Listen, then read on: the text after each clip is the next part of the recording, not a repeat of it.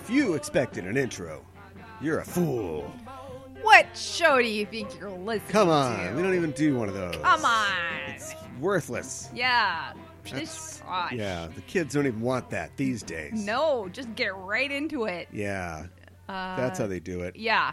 Screw the intro. You think there's intros on TikTok videos? I don't think so. I don't think so. Maybe there's an outro. I don't know. But no Follow intro. up. What's a TikTok video? Yeah. I do not have a TikTok account. I don't think I've ever been on TikTok. I've seen TikTok videos. I am aware of it. But I feel It's just Vine, very but old. Chinese, right? I think so. Yeah. I think so. So why is it cyclical?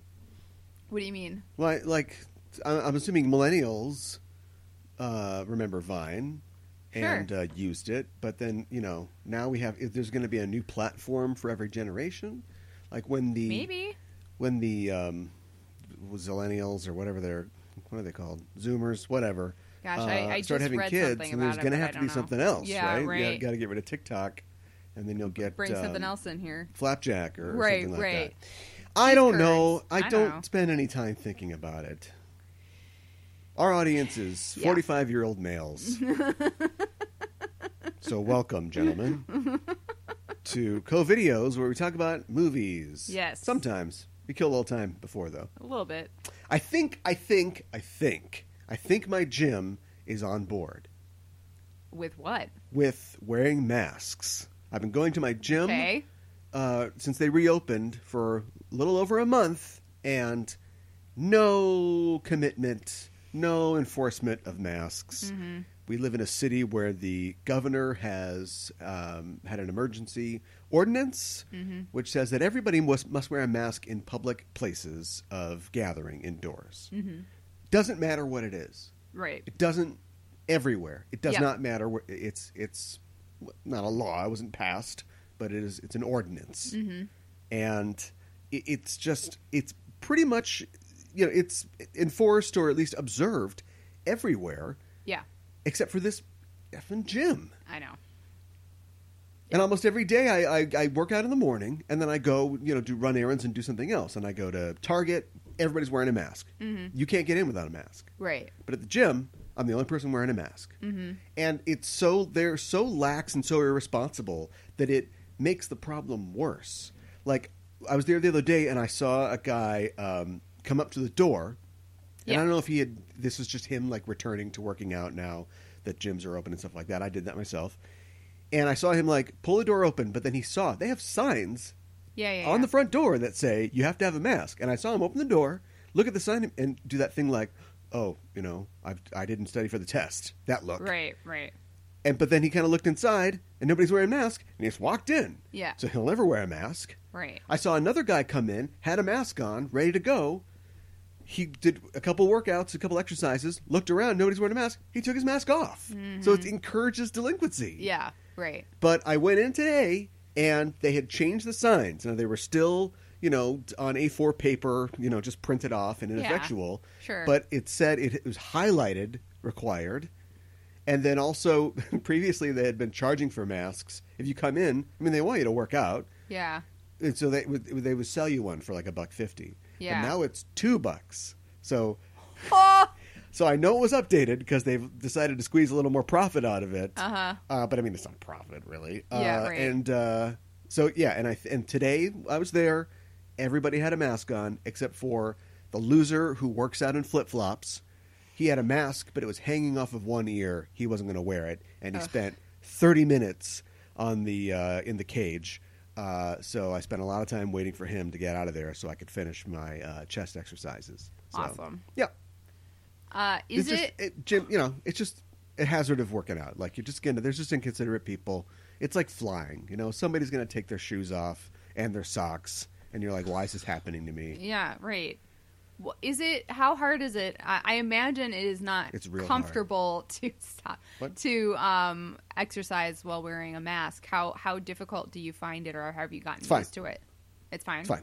Okay. The lower part of your face gets a little sweaty because you're just it's carbon dioxide, water vapor, condensing. So you lift it up every once in a while, take a drink, wipe your mouth off, Yeah. Go back to what you're doing. And I have one of those just, crappy paper masks you get out of a box. I got one in my trunk, and 20 of them. Mm-hmm. A lot of people come in with like the neoprene, fixed and vented masks, so they're probably not even experiencing what I'm experiencing, but they're not wearing them.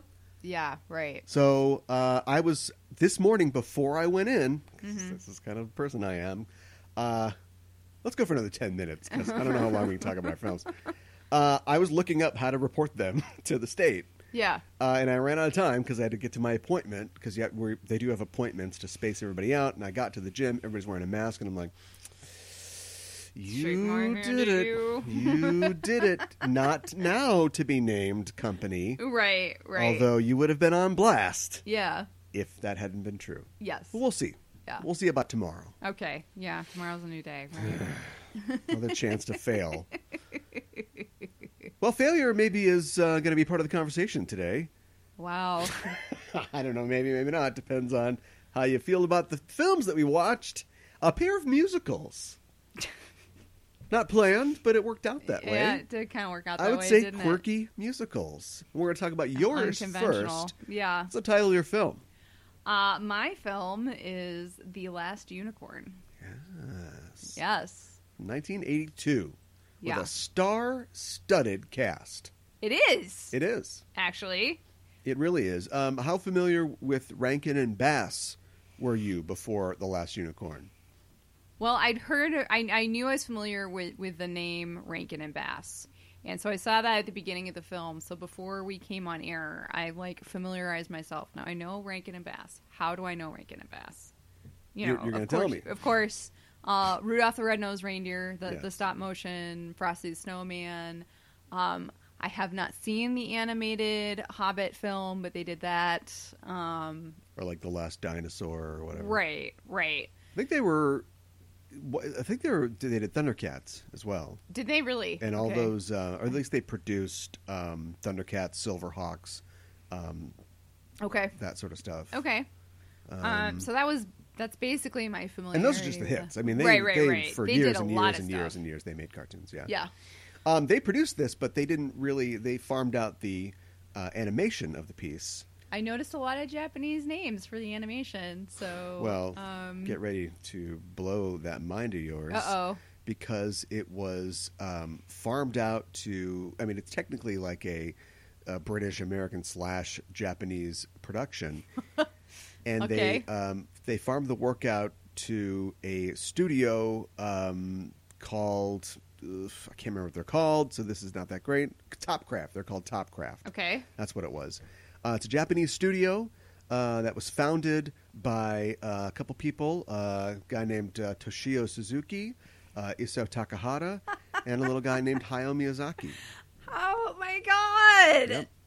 Okay, I should know this. So That's crazy. Yeah, so they sort of, around the time that Miyazaki founded Ghibli, or Ghibli, sorry, Internet.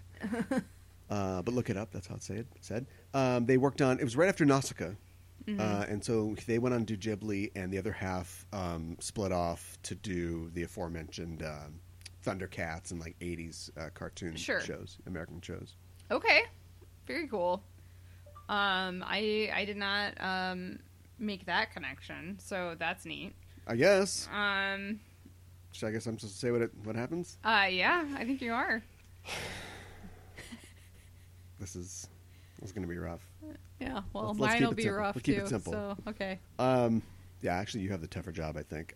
Mia Farrow is a unicorn in a nondescript fantasy world with bows and horses. That's what you need to know. Yep. And a unicorn in this world is a magical being. They are connected to the nature of the world. They live in forests, and those forests never age, and they protect the creatures and stuff like that.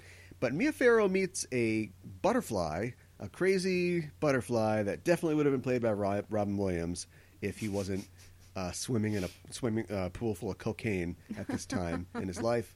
And the butterfly basically makes her question whether, wait, am I the last unicorn? I don't know why she doesn't know. I guess it's been a while since she's thought about other unicorns. I guess. So she goes on an adventure to find out if there's any other unicorns. And it kind of seems like there's not. And she meets a hedge wizard named Schmendrick. Yep. We're going to talk about it.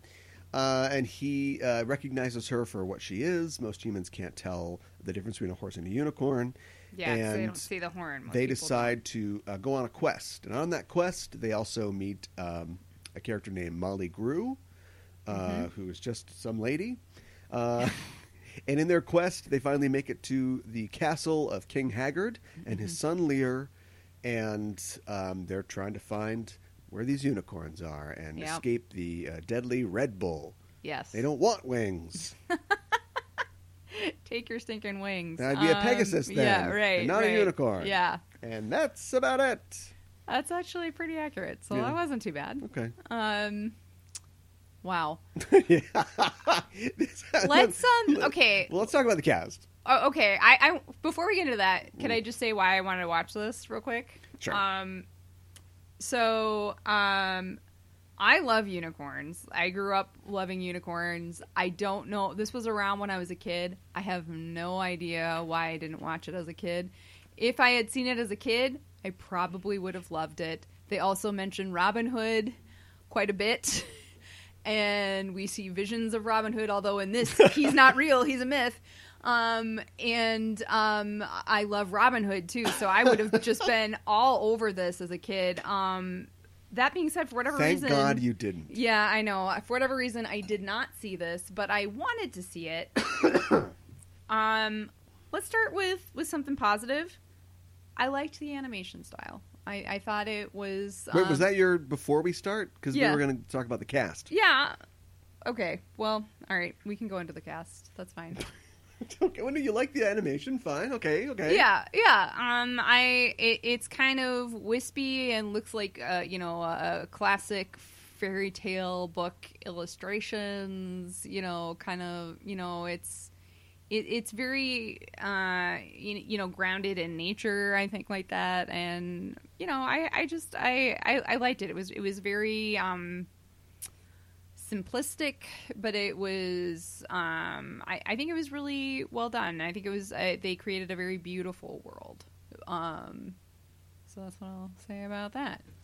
I guess the movie stars just a real collection of talent. Yes, from the time, all of whom I just wonder why any of them did this. Alan Arkin is in it. Jeff Bridges, Mia Farrow. Tammy Grimes, a name that you might not be super familiar with, but she was a very talented, prolific Broadway star. A guy named Robert Klein, who's also a Broadway guy. Mm-hmm. And Angela Lansbury, of course. Yes. And Christopher Lee. Guess who was the skull? René Auberjonois. Yes! The late, great. I saw that, and I saw his name before the credits, and I was like, oh! Yep. But I looked up later who he was. I should recognize his voice. But I was like, not necessarily. Oh, he was the skull. Yeah. The skull was freaking awesome. Very talented voice actor and actor, and could be or do anything. So.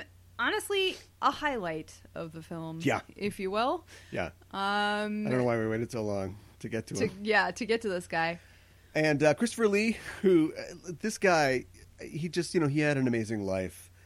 He made it to his late 90s. Yeah. And he was in a lot of fantasy book adaptations. Right, which this is. So he's in Dracula, Lord of the Rings, which must have been a dream come true. And apparently, he came to set or the reading with his own copy of The Last Unicorn, and it highlighted lines. It's like, these lines have to be in here. I hope these are in the script. They probably were, because the screenplay was written by the same guy who wrote the book, Peter S. Beagle. Okay. All right. And from what I understand, I haven't read the book, but what I understand is this is very, very reflective of what the book is. I read a brief synopsis of what the book is, and it's more or less the plot of the movie. But even the character of it, though, they didn't add a butterfly who's it's going to take the A train or whatever. Yeah, that was in there. Yeah, that's all those... weird, have a taco. All the Robin Hood exists in this world. Yeah. All these anachronisms and references are all in the book as well. Yeah, which is really strange. Patrick Rothfuss says this is his favorite book. It's the best fantasy book he's ever read. Really? Yeah, I don't know. I don't know. I have a friend who loves this story and this movie, and grew up with it. And I think sometimes when you grow up with something, there's a lot of nostalgia there, and like maybe you enjoy it more than if you had it introduced to you later in life. Not saying that it doesn't have value. I'm not saying that, or I really wanted to like this, and I didn't like it that much, and I'm kind of disappointed by that. I kept thinking, well, maybe the book is better, and then finding out that it's more or less the same plot doesn't really make me want to give the book a chance, which is maybe a bad thing. I've seen that it's really highly rated among fans as far as like fantasy novels go. So it doesn't necessarily surprise me. Well, I guess it does in a way. But on the other hand, it doesn't that Patrick Rothfuss would feel that way about this book. Because I think a lot of people feel that way about this book. Yeah, well, and he's not, he's no slouch as an author. I mean, he's a Hugo Nebula award-winning author. Right. He's been doing it for a long time. He's still around. He's been doing it for a long time. He's very prolific. But for me, mm-hmm. This is me speaking. Yeah. So I'm not going to say, in my opinion, I'm not going to say, for me, that's why the words are coming from my mouth. Yeah, okay. This is why I don't like fantasy. Yeah. I think I was reading an AV Club article about the movie and the book by comparison, and they called it it's like Calvin Ball. What? Like Calvin Ball, the rules don't make any sense. What's Calvin Ball? You sweet summer child. Sorry. Calvin and Hobbes play a sport called Calvin Ball. Okay. And it's ostensibly starts off like baseball, but then the rules become more complicated because they're trying to make sure they win. Sure. It's like a commentary, as much as you can comment on the behavior of children, but just on like the egotism of children and Calvin, in particular. Yeah. So right. it's like, okay, he's like, all right, well, that's 8 points for me, and it's like, yeah, but did you run around the tree and then think about an elephant while you touch the base? And it's like, I didn't do that. Okay, well, you got to go back to the start then. It just like fantasy, just because there's magic, and magic can make, I don't know, a woman into a horse or vice versa. It doesn't mean that magic, like good magic, is about obligation and about cost, about giving something up to get something. I agree with you. Bad fantasy, sorry, Peter, bad fantasy ignores all that, and any old thing can happen and it doesn't matter. Like the Never-Ending Story.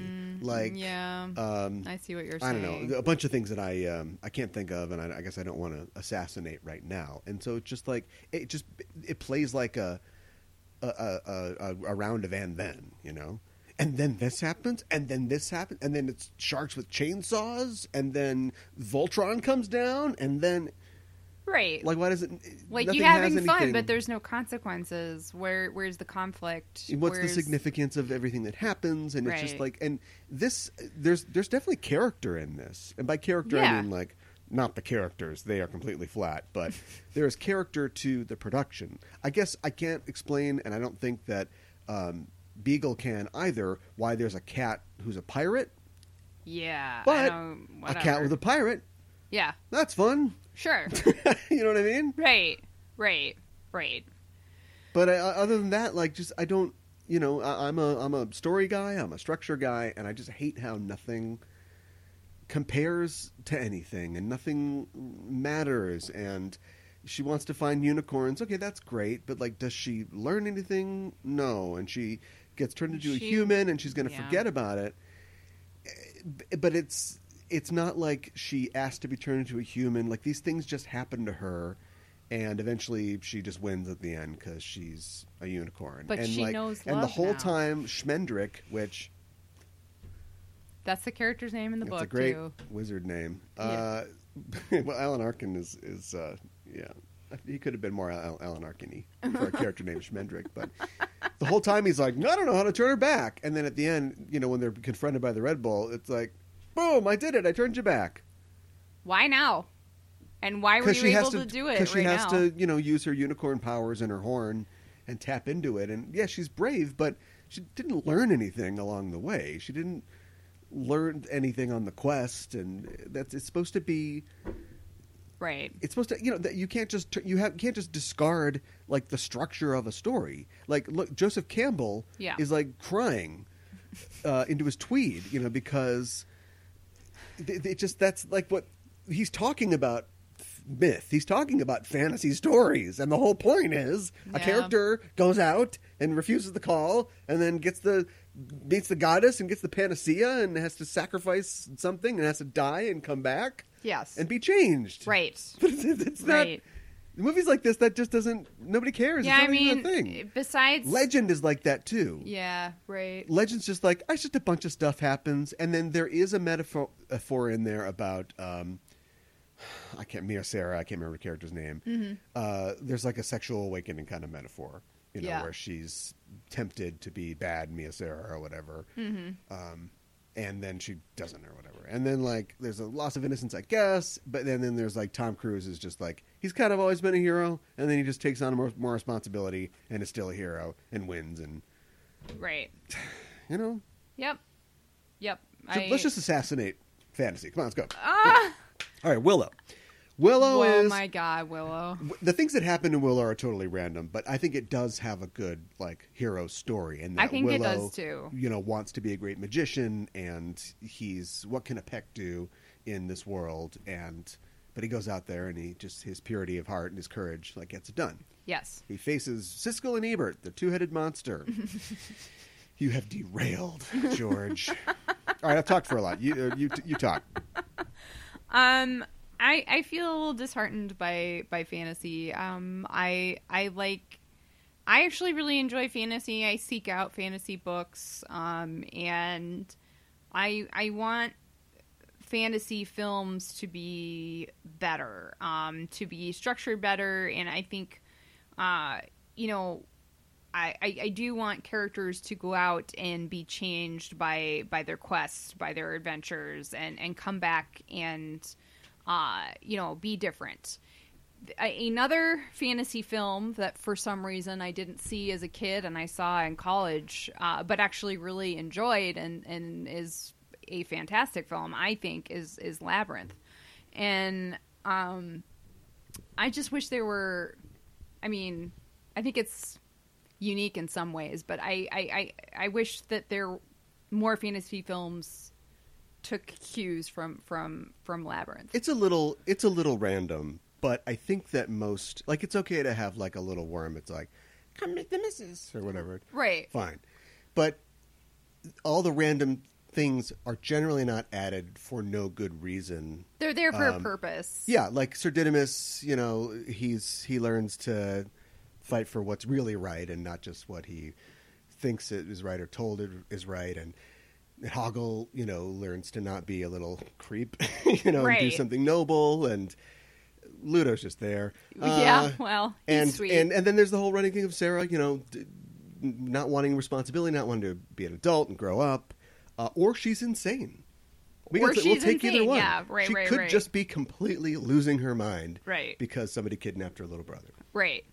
Who at first she wanted absolutely nothing to do with, and that's why this whole thing happened, And then she realized, no, I actually do really care for this little twerp. But this is just some stuff that happens. And then Lear is Jeff Daniels in not only kind of a lazy performance, but wow. We need to talk about the music in this film. Yeah. His song is terrible. Yeah.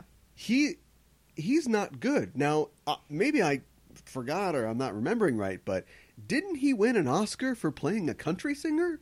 I thought so. He's got a band. I know he can sing. So why is it so bad? Yeah, well, all the music is bad, but it's not written in his range, his song, that's for sure. Mm-hmm. But yeah, it's just bad. And all the songs... Yeah. Wow. I think I commented on, all the songs just feel like they were written about 5 minutes before they hit record. Yeah. Yeah. And then there's a scene where Lear is composing this poem because he's in love with this horse lady now. Yep. We saw that really blossom and grow. Yeah, I know. Right? And then he's writing a poem And you're like, is this a poem? It's like, oh, he's writing the next song. And then like 2 minutes later, like he starts singing. And you're like, no! No! Jokes aren't supposed to be real. That's not the universe you want to live in. No.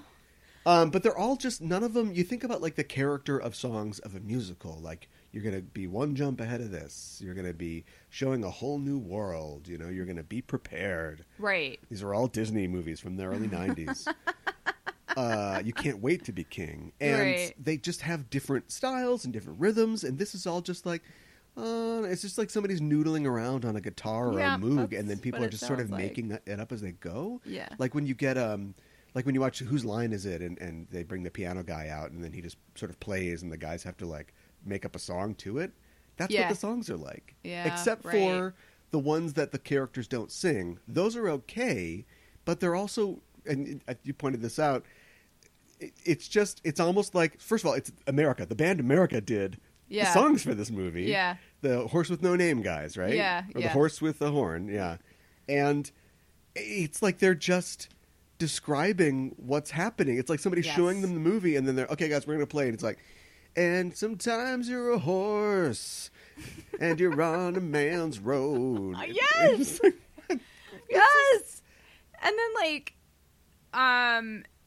we mentioned Angela Lansbury's in this, right? Yeah, she plays Mommy Nightshade or something like that. What is her name? Yeah, she's like this witch lady. Not Mother. Yeah. She's Mommy Fortuna. Yeah, yeah. And she has like these creatures and she does like these spells to make it look like they're these magnificent creatures, but they're really not. Yeah, no. They set up that the whole thing about a unicorn is that a unicorn looks like a horse to other people. Like they can't see the magic of them. Yeah, they don't see the horn. It's just a horse to them. So she's like, I finally found a unicorn. And she puts a unicorn in her zoo where she's got other animals that she's glamored to make look bad. So she's got a monkey that's supposed to look like a satyr or something like that.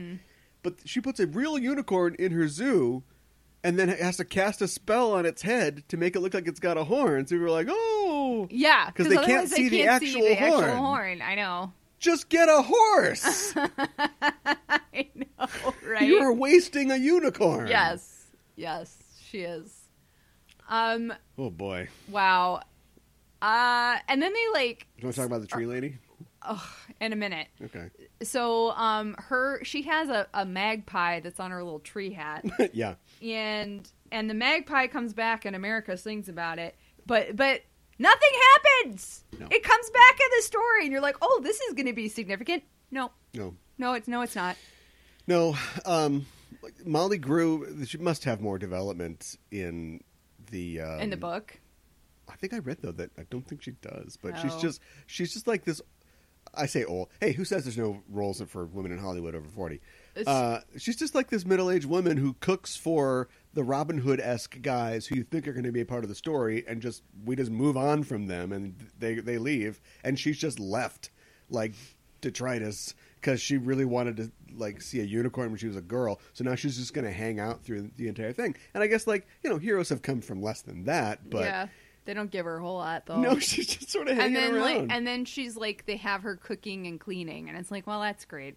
Well, that's what she was doing before. Something else. So glad I left the Robin Hood guys. Well, apparently, now I'm in a castle. At least in the book, I don't know. It's not clear in the movie, but at least I think in the movie, at least she's with the head Robin Hood guy. But in the book, they're married. I don't know. They seem married in this. Oh, okay. Well, I don't know. I don't know. There's narwhals. I think. And while the narwhals come on, they go, like a narwhal who's gonna... It's like every song is based on a dare. It's like, you wouldn't sing this, would you? Give me that. I thought that when it's revealed... No, see, here's the thing. The narwhals have horns, too, but it has nothing to do with the fact that all the horses are in the water. I freaking hate that. So it could have been anything. A stingray, but they chose a narwhal... Because it has a horn. To just confuse things. I was so confused. Yeah. I thought... that's what King Haggard was talking about. There's also a thing, like, mythologically. So for some reason, Poseidon is the god of horses. That's weird. I don't know why. That does not make any sense. I know why. Sense. Like, Demeter asked him to create the most beautiful creature, and he created a horse. She's like, not bad, not bad. And so for some reason he's the god of horses. But sometimes you get like when all the horses came out of the waves at the end, it reminded me of the passage in Lord of the Rings where Glorfindel, I can't remember. Well, I was doing so well. I can't remember the river, but the river that borders to Lorien or whatever. No, it's not Lorien. It's Rivendell. He causes it to sweep the Dark Riders away, and the waves look like horses for some reason. Okay. And so it's never explained in Lord of the Rings either. But I just feel there's just some like connection between horses and waves for some reason. Interesting. Well, look at me. It has to be look referencing Poseidon. Oh, look at me. Yeah. I'm on a horse. Yeah, right. I think we're done. Well, let's talk about the tree lady real quick. So Schmendrick is not a very good magician, but he can do some magic, but he doesn't really have control over it. Do what you want, magic. Which is so dumb. I hate it. It's like no agency. It's like, ugh. So are you really even casting the spell? It's supposed to be about exerting, your will over the universe. Yes. And he's just going, magic, you take the wheel. I am literally a conduit. Waving hands around. I don't know what this is doing. Yeah. It's doing something. But he gets tied up to a tree by the Robin Hood guys because they're freaked out that he made Robin Hood and his merry men appear, and they don't like that. So he does some spell, and he doesn't know what it's going to do, and it animates the tree, and it becomes alive. And it's a lady, and it's got boobs, and it sucks him to his boobs, and she's like, I'm going to kill you, but I love you, and the memory of the love of a tree is the way to our immortality. Why does the tree need boobs? Why is any of this happening? I'm so disturbed. Okay, look, we're over. Like yeah, we got to move on to our next film. All right. Great. So don't see this movie. What else? I picked a movie. Yes. It's from 1986. Mm-hmm. It's called Making Noises While You're Trying to Record. It's called True Stories. Yes. It is directed and partially written by David Byrne. The other writers are Beth Henley, who was a playwright. I think she wrote movies. I know Beth Henley. She was one of my favorite playwrights. Oh, like Crimes of the Heart? Yes. Yes. And, I freaking love Crimes of the Heart. Miss Firecracker? I can't remember. Yes. Yeah. Yes. Well, for a long time, she was the paramour and companion of Stephen Tobolowsky. I did not know that.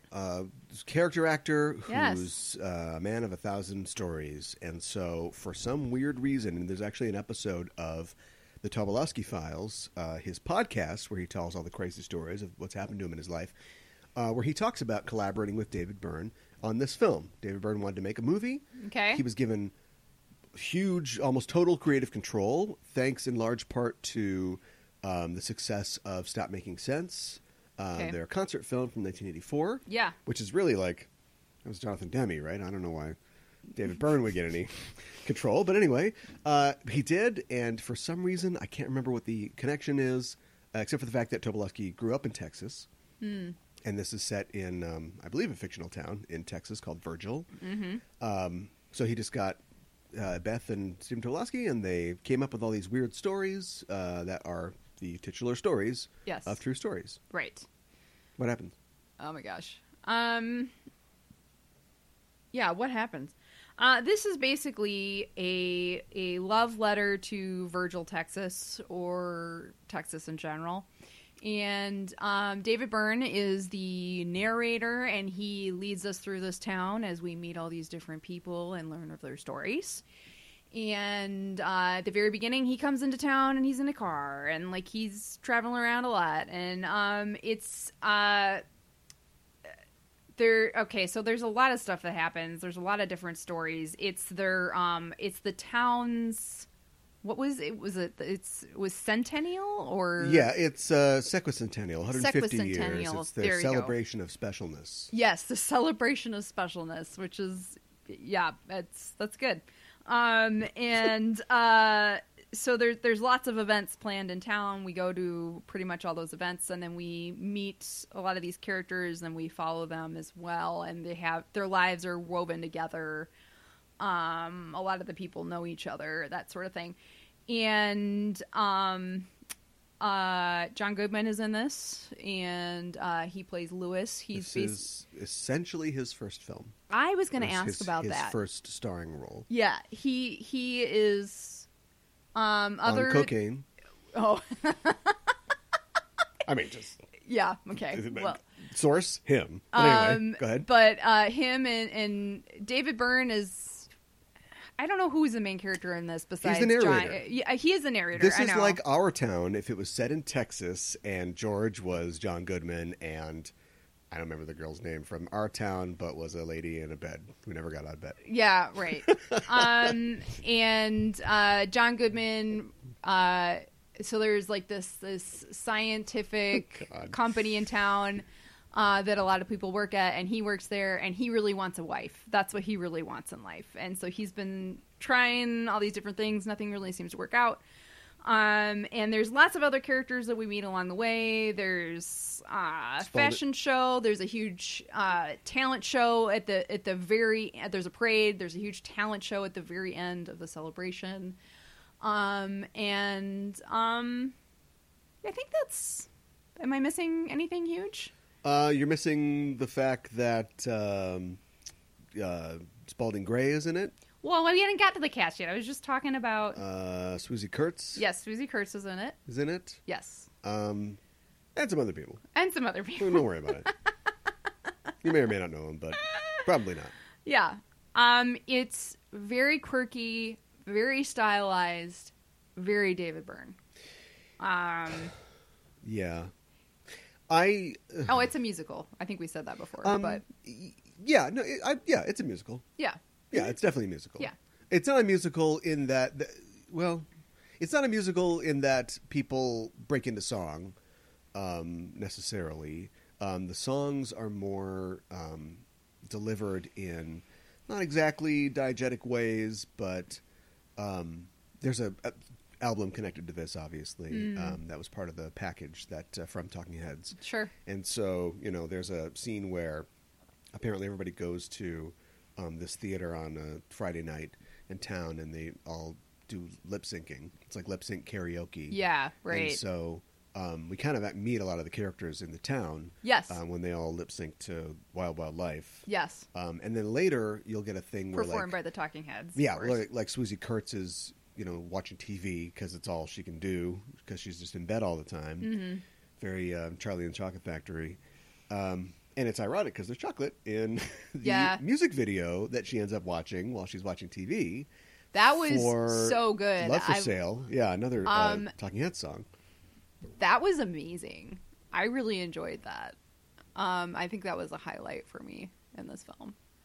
And then there's another sequence where they do City of Dreams, another song from the band, and then other songs from the album are sung not by Talking Heads, right? Are sung by townspeople, right? And Puzzle and Evidence is one that I stuck out for me when they go to the church in town, and John Engel is like a conspiracy theory preacher. Yes, and he's got the choir singing behind him too.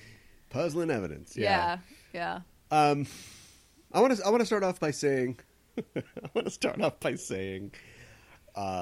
okay, so we kind of crapped on Lost Unicorn. We kind of did. But you said when we started off that you can't really criticize this. If you watched it as a kid, it's dear to you. Yeah, absolutely. And you're not evaluating it, objectively, and you don't have to. That's fine. Right. I feel like this movie is kind of criticism proof. Do you know what I mean? I think I do. It isn't like I'm making an action movie. Let me know if you think it's the best action movie or if we did something, better than other action movies. Yeah. Or I'm Benedict Cumberbatch and I'm going to play Alan Turing and let me know if I played him believably and emotionally and I moved you.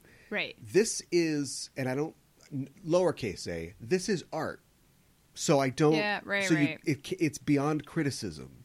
You can say that the movie has no story to speak of, and you'd be right.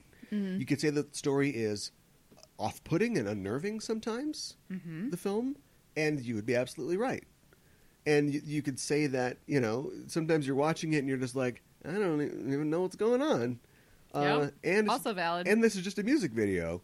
And you're still right, Mm-hmm. you know. But I don't know. I mean, I got complaints about it, but I don't think they're valid.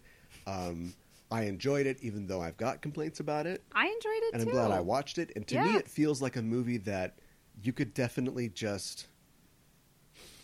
I don't know. I'm complimenting it, and I'm criticizing it at the same time, because when you make, say...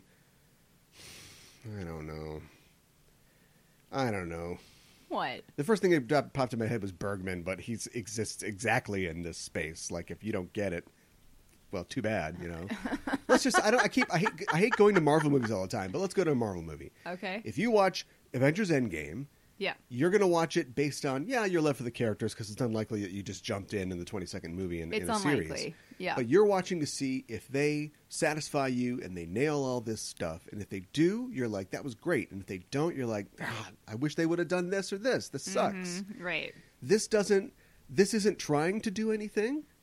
And so therefore it's not, I don't care. I wasn't even trying. You know what I mean? There's nothing to evaluate. Like, how good did it do doing what it was trying to do, and you can't rate it that way. Mm-hmm. But at the same time, I like that because I don't then feel like I have to be critical of it. You know, they succeeded in presenting something pleasant that really doesn't mean anything, and can't be congratulated for accomplishing much. Do you know what I mean? Yeah, I do. And you said that this is a love letter to Texas. I completely disagree. Oh, really? I think this is a very friendly criticism of crass commercialism. Oh, well, yeah, I think you're right about that. Like, this whole film, you could make a documentary about spending, or like the guy that invented the mall, and show how that destroyed city centers, all over the country and stuff like that. And maybe that guy was, I don't know, maybe he beat his wife or something. I don't know.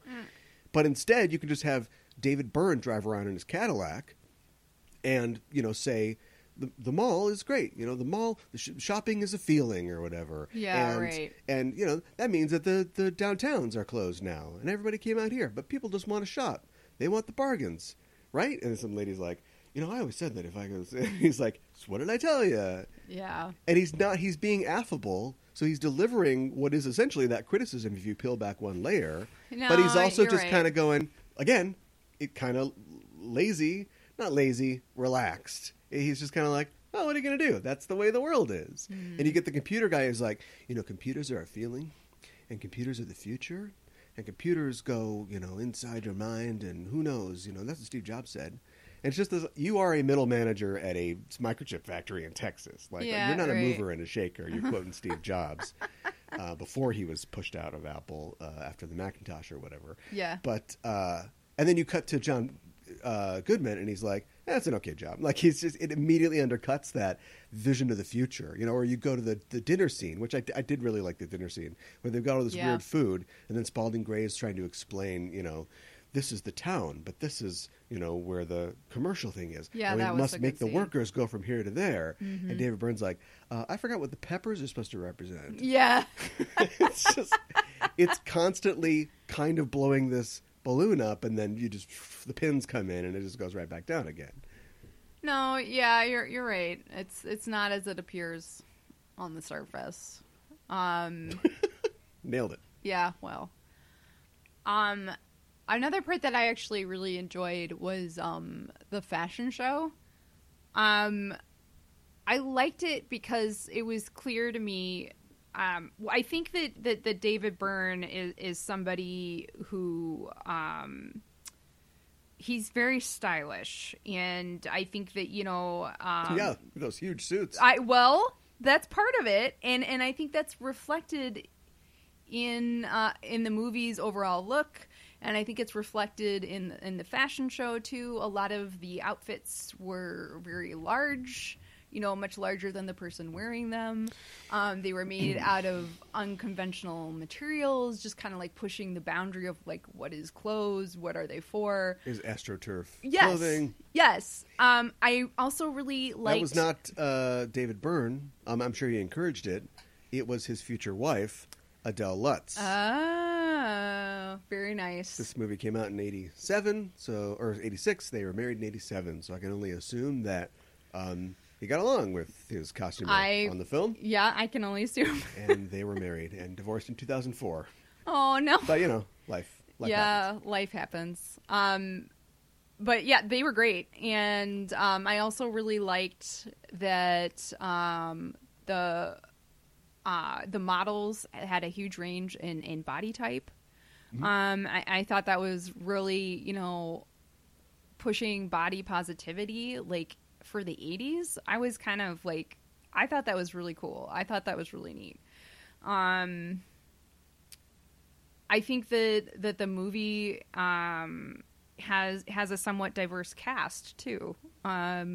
So I liked that too. Yeah. Can't remember the name of the song, but one of my favorite songs was the guy that Tim, I can't remember his name. Fine. I have no idea. John Goodman's character, Lewis. Lewis. Yeah. He finally goes to a guy in town. Yes. Who does like voodoo. Mm-hmm. And so he's like, yeah, drink half a glass of soda water and throw it away. You're like, what? Yeah, like drink half, throw the other half away. Yeah, and it all just seems like bullshit. And then he's getting ready to do the talent show or whatever and sing his song. And we cut back to that guy, and the guy's doing this whole, bit. He's doing the thing. He's pouring he uses like sand, like red earth, because maybe they didn't want to kill a chicken, but right. He does the thing. He takes the drink of the liquor and blows it, and then he sings this kind of groovy song, over everything that's going on, and it was just like, oh, that's really neat. Mm-hmm. And at the end of the thing, John Goodman sings his song, and he'd been working on this song. Yes. And he tried to date another lady, and she told him the song was too sad, and he's like, well, I guess I'm gonna go. Yeah. And then Swoosie Kurtz sees it, and it's like, so was it the voodoo, or was it just? Yeah, I think that's a really him sharing his his emotion and the depth of his feeling, and it's like, well, it doesn't really matter because it's also a goofy movie where David Byrne drives around on a blue screen. I know, and plays with the wheel, and like, so, we're good driving here, yeah. Yeah, I know, right? This isn't a rental; this is privately owned. Yeah. It's just, I mean, it's not like it's not goofy for goofy's sake, or it's partially goofy for goofy's sake, but I still think that everything has a purpose in it. Yeah, and I think that purpose, when you think about it for a little bit, is clear. I think it's really weird. I think at the time it just seemed like, because there's something called, I don't want to spend a lot of time on this, but there's something called the Church of the Subgenius, which is like a parody religion. Okay.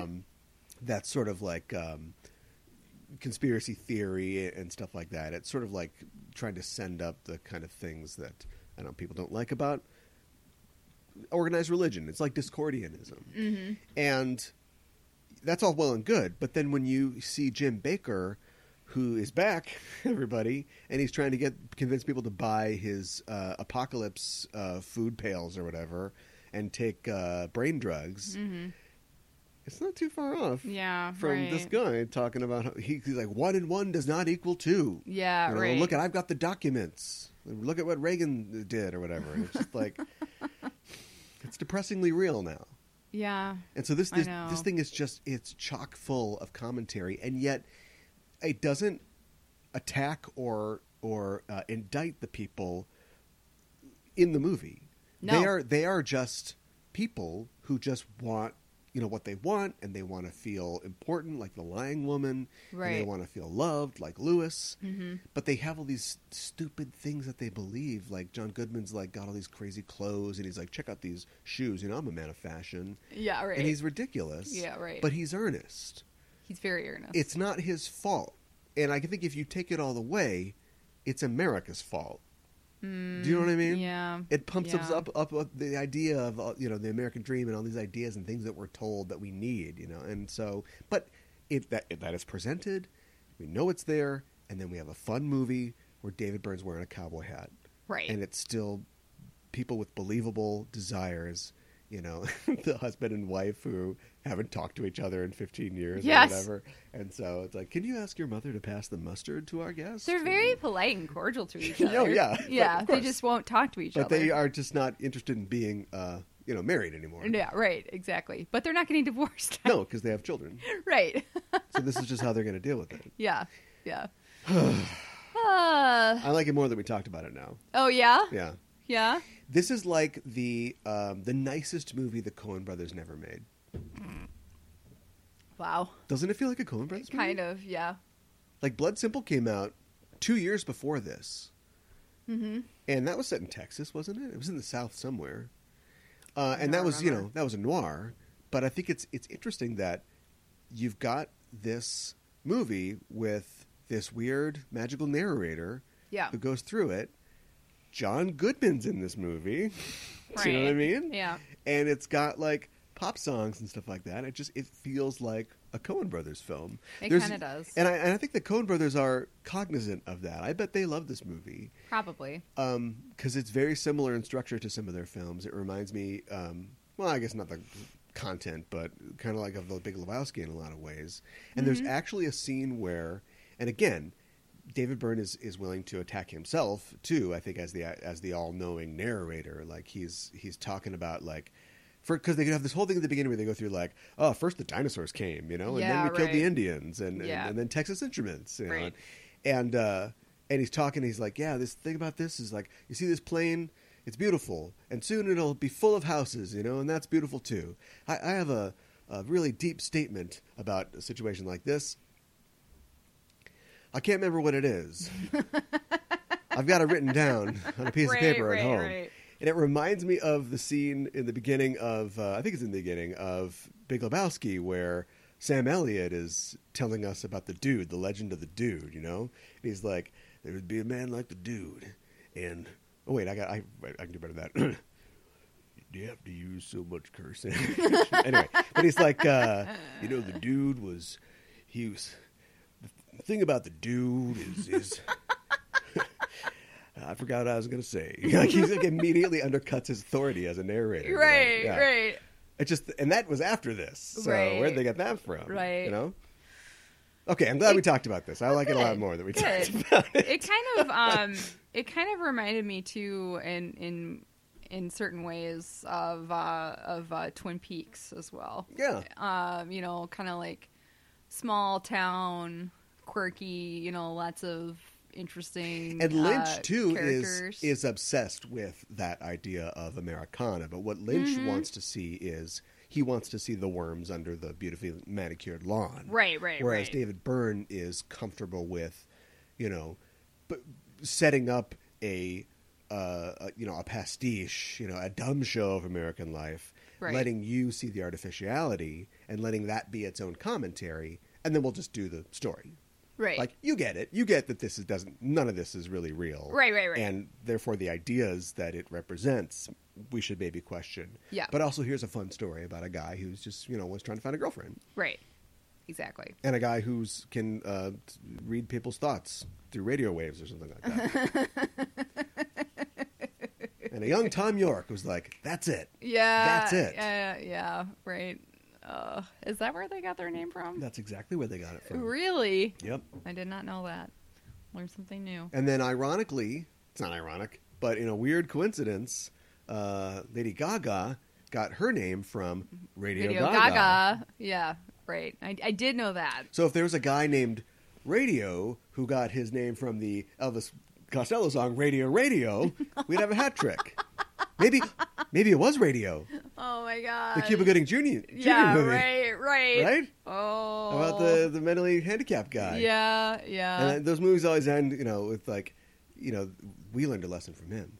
We didn't teach Radio anything. We learned from Radio. I know.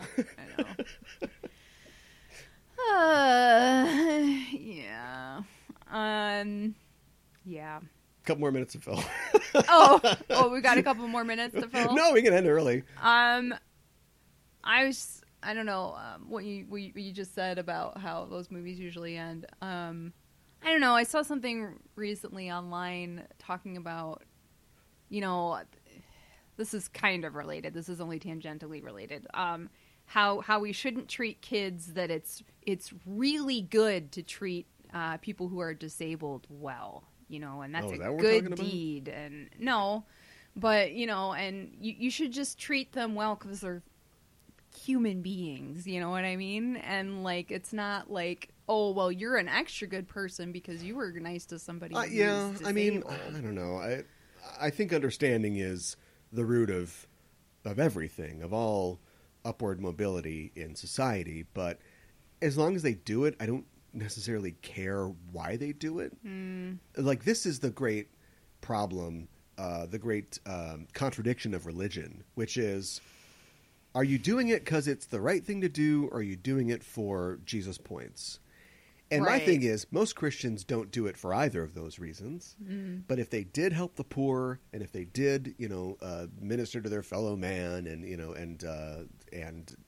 whatever else, live a Christian lifestyle, and they were just doing it for a bigger mansion in heaven, I don't really care. At least you did it. But the problem is that they can't even do it for that reason. We're trying to take rights away from people. Right, which is just... So let's go backwards. It's just not okay. Yeah, let's do that. Yeah, let's not do that. See, this is the kind of commentary you wouldn't find in a David Byrne movie. There's a part, just the last thing I want to say is... Yeah. He, like I said before, like he's letting America tell on itself, I think. He's just putting it up there and not saying much and just letting you realize the ridiculousness of some things and the hubris of some things. And there's a point where his character is talking about, the computers and the advancement and how great we've become. And he says, things that never had names before are now described. Like it's human logos, like we are creating, this world out of nothing. But of course it begins with, dinosaurs. Like we've been here for such a short time. Like, why do we think that we're that important? Yeah. But we need somebody. We don't want... That's in the song that John Goodman sings.